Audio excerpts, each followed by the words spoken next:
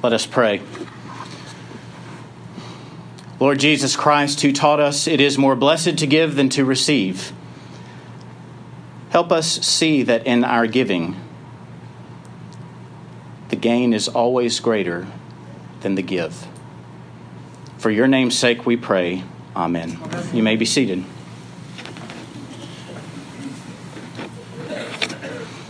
If you had grown up in England in the 1960s, chances are you probably would have heard history described this way.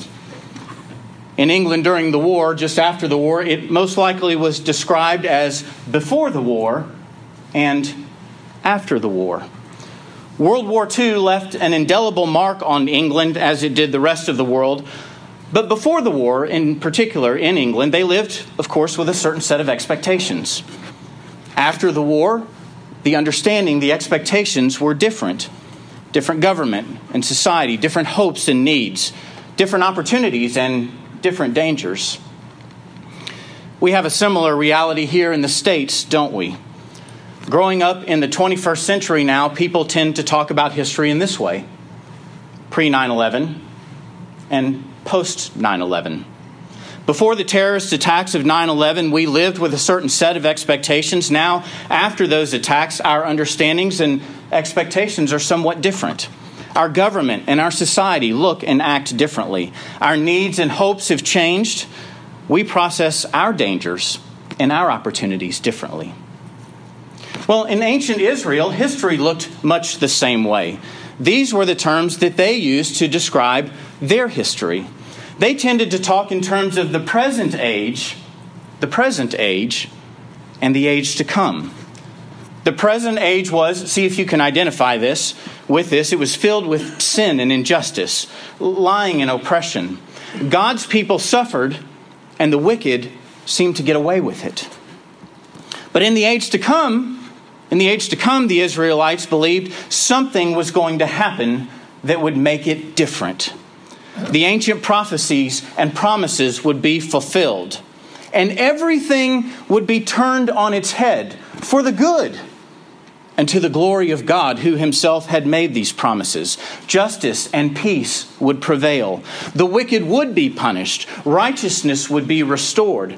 And the whole world would burst into an endless spring of life. So this morning, as we meet this rich young ruler in the text, this is clearly the kind of thing that he had on his mind. He comes to Jesus and he falls to his knees, and this is what he says. Good teacher, what must I do to be saved? And my friends, that's the question we all have, isn't it? These world wars won't keep happening, will they? Terrorists and terrorism don't get the last laugh, do they? How can we be saved from this wicked and perverse reality? And how can we enter this promised age to come? Whereas Martin Luther King used to say, justice would roll down like rivers from the mountains. What a compelling image of the new creation in God's kingdom. And so this rich young ruler, he saw something in Jesus, didn't he? Saw something that said maybe Jesus has the answer. Maybe he knew Jesus by reputation. Maybe he had heard the expectations. Maybe even saw a couple of the miracles along the way. Could he be the one to do it? And if he is, what must I do to be saved? So what does Jesus do? He starts rattling off the 10 Commandments. You can imagine him grabbing the stone tablets from Charlton Heston and lining them up and presenting them before the rich young ruler. And as he does, he starts to feel pretty good about himself. He even boasts about the good job he's done. I've kept all of these since I was a kid. Don't kill, check. Don't commit adultery, check. Don't steal, don't swear falsely. Don't defraud, check, check, check. Honor your father and your mother. Check. I mean, you got, right? Y'all got this. Youth. So the rich young ruler appears to be batting 1,000. It looks like he might be in. It looks like he might, in fact, be saved until Jesus turns everything on its head. And let's listen carefully to what happens here, because I think this is the key to the whole story. And not just the key to the whole story, I think this is the key for our story. The Bible says this. The Bible says that Jesus looks at the man. He looks at the man. But he doesn't just look at the man. How does he look at the man? The Bible says he loved the man when he looked at him. And he didn't just look at him and love him. He began to speak into his life. Jesus looked at him and he loved him, and then he began to talk to him. He looks, he loves, he speaks, and this is what he says. He says, "Go, sell everything you have, give it to the poor, then you will have treasure in heaven, and come and follow me." And maybe you're asking yourself right now, what kind of love is this? Right? This rich young ruler, maybe he's worked hard for himself. Maybe he's earned his keep. Maybe he's worked for his position and his wealth in society. And you want me to do what? Give it away? What? Then what will I do, right? What will become of me if I do that? What kind of love would ask a man of great means to take everything he has, everything he's worked for, and simply give it away, become poor, and follow Jesus? Let me tell you, it's the kind of love that knows this.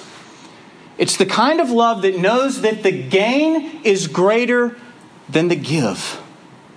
The gain is greater than the give. Hold on to that idea with me through the rest of this message. Let's remember who it is who's speaking in the story. It's Jesus, right? This is Jesus. Jesus wants to look into our lives because he loves us. And Jesus wants to break down the barriers in our lives that are between us and God. You see, it's not about money per se. This could devolve pretty quickly into a cheap plug for a stewardship campaign. But it's not. For this man, it was the money. For us, maybe it is the money. We can't ignore that possibility, but it's so much bigger than that. It's about the obstacle. It's about the thing or the things that might be barriers and barricades and obstacles in our relationship with God. That's what Jesus is after. And so let's take a look at Jesus' life. That's exactly what he did for us, right? He broke down the barriers. He took on flesh. He gave everything. He gave his all. He gave his very best. He gave even his own life to the hardwood of the cross. And yet even for Jesus, and precisely because Jesus knew this, the gain is what? Greater than the give. What did he gain?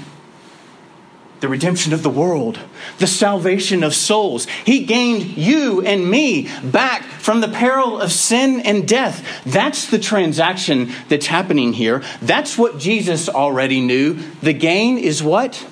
Greater than the give.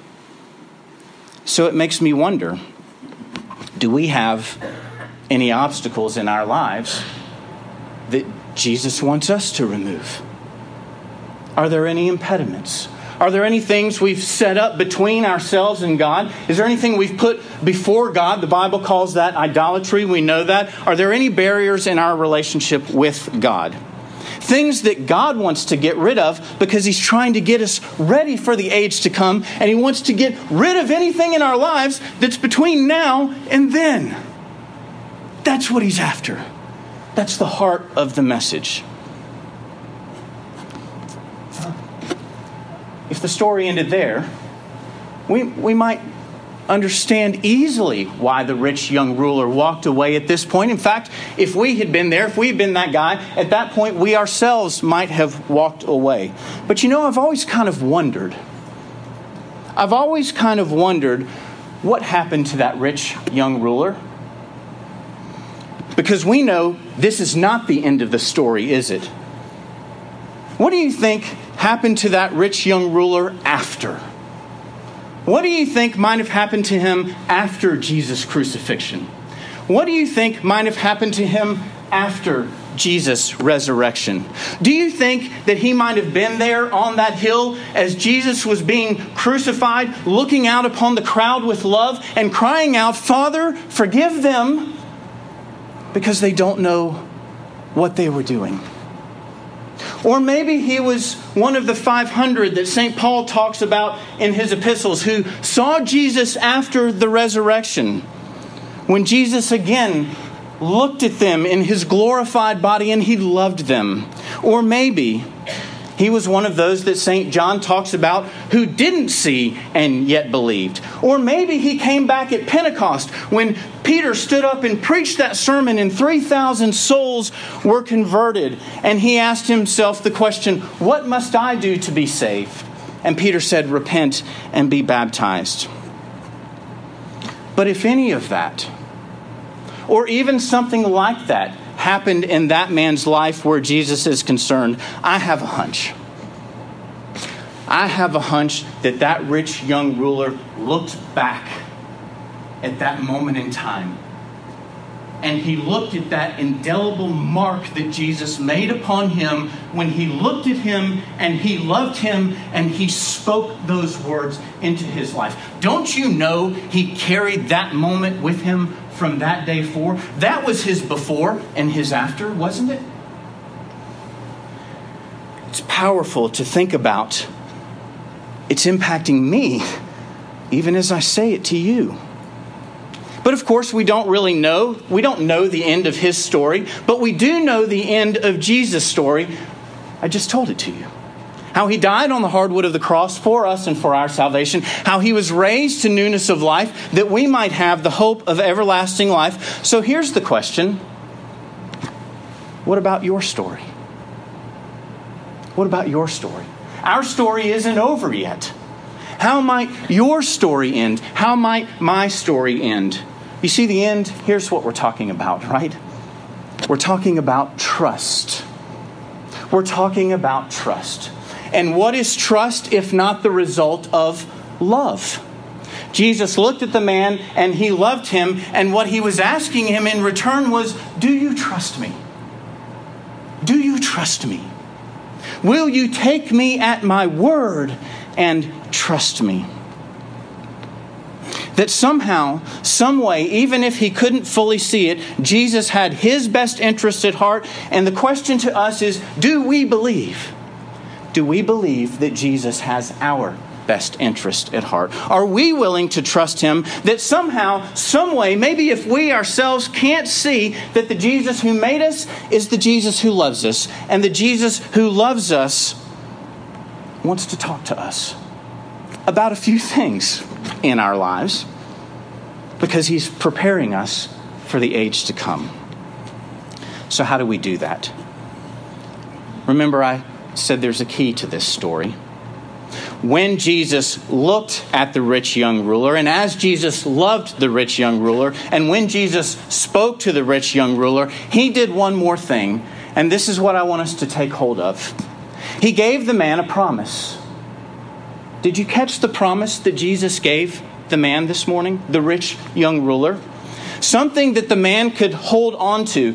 That as the transaction took place of giving, the man would know that the gain is what? Greater than the give. Here's what he said.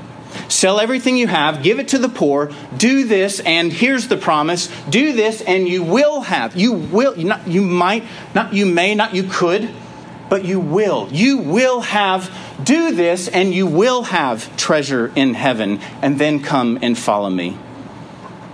So again, the question, will we take Jesus at his word this morning? Will we trust the word of God as it's spoken into our lives? And if that sounds anything like you, two things I would ask you to consider. First, do you have a daily devotion? Do you have time set aside each and every day in your life where you can be with Jesus, where He can speak His word to you, where you can have a conversation with Him about what the barriers might be. I don't know what they are. Heck, sometimes I don't even know what my own are. So that's the point, right? Get with Jesus so He can help us. Find a time, sometime, each and every day to meet Jesus in that way. Second, it means an active role in the church. An active role in the church. If you're coming to worship service, amen. Jesus loves you, and He's glad you're here. And yet there are so many more steps we can take. Life groups, where we can gather together in community, where we can eat together, where we can study the Word of God together, where we can pray together, love one another, encourage one another, build one another up. You see, here's the thing. We Christians aren't just passively absorbing the blows of injustice in this world. No, we're actively working to usher in the kingdom of God. That's what Jesus talks about when He says, with persecutions, that it's not easy. But even so, the promises are greater than the persecutions. We can come in through worship. We can grow up through the Word of God in life groups, and we can go out in mission and ministry. See, I've learned something along the way. It's really hard for me to expect myself to make that putt in the pressure of the tournament if I haven't spent adequate time on the practice green. Right? Whatever analogy works for you, that's the one that works for me. So let me give you an image. Let me give you an image of what this can look like in our lives, what this can look like in our church, what this can look like in the community, what this can look like in the world. A sign that we know that we're getting it right here at Christ the Redeemer. The story is told of a missionary. That missionary's name was Egerton Young. He felt a call to preach the gospel to the Native Americans in Saskatchewan. Has God ever spoken to you about Saskatchewan, by the way? Just curious. So the idea of the fatherhood of God fascinated the people. You see, up until now, as Native Americans, in a sense, they had only seen God in the thunder and in the lightning and in the storms, the fierce and terrifying things that these natural religions think about when they think about God. And so an old chief comes up to Mr. Young and he asked him the question. He said, "Did I hear you say something about the fatherhood of God in your sermon?" Yes, I did," replied Mr. Young. "You mean to tell me that you believe that God is your father?" the chief continued. "And therefore that I should believe that God is my father?" he asked. Yes, that's all true," he replied with hopeful anticipation. And then suddenly, just as if Jesus Himself were looking into that conversation and loving those two men, the old chief's face lit up with this radiant glow. And he stuck out his hand and he said to Mr. Young, "Well, then I guess that makes us brothers. I guess that makes us brothers." That's something like it will look like as we do these things. That's the promise of Jesus to all of His followers. And let me end with this sentiment. That's what Peter was saying, right? "Lord, we've left everything to follow you." And Jesus says in reply, "Truly, truly, I say to you," listen, church, because He's speaking to us, "everyone who has left house or brothers or sisters or mother or father or children or lands for my sake and for the sake of the gospel will receive 100-fold now." In this time. What's he talking about? 80 million members around the world, for example, in our communion. And brothers and sisters of other denominations from around the world. And he says houses and brothers and sisters and mothers and children and lands with persecution. And in the age to come will receive eternal life. And the first shall be last and the last shall be first. What's he saying? I'm going to right those wrongs. I'm going to make it right.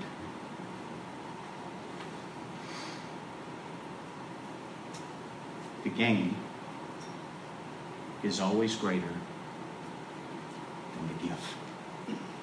To God be the glory now and forever.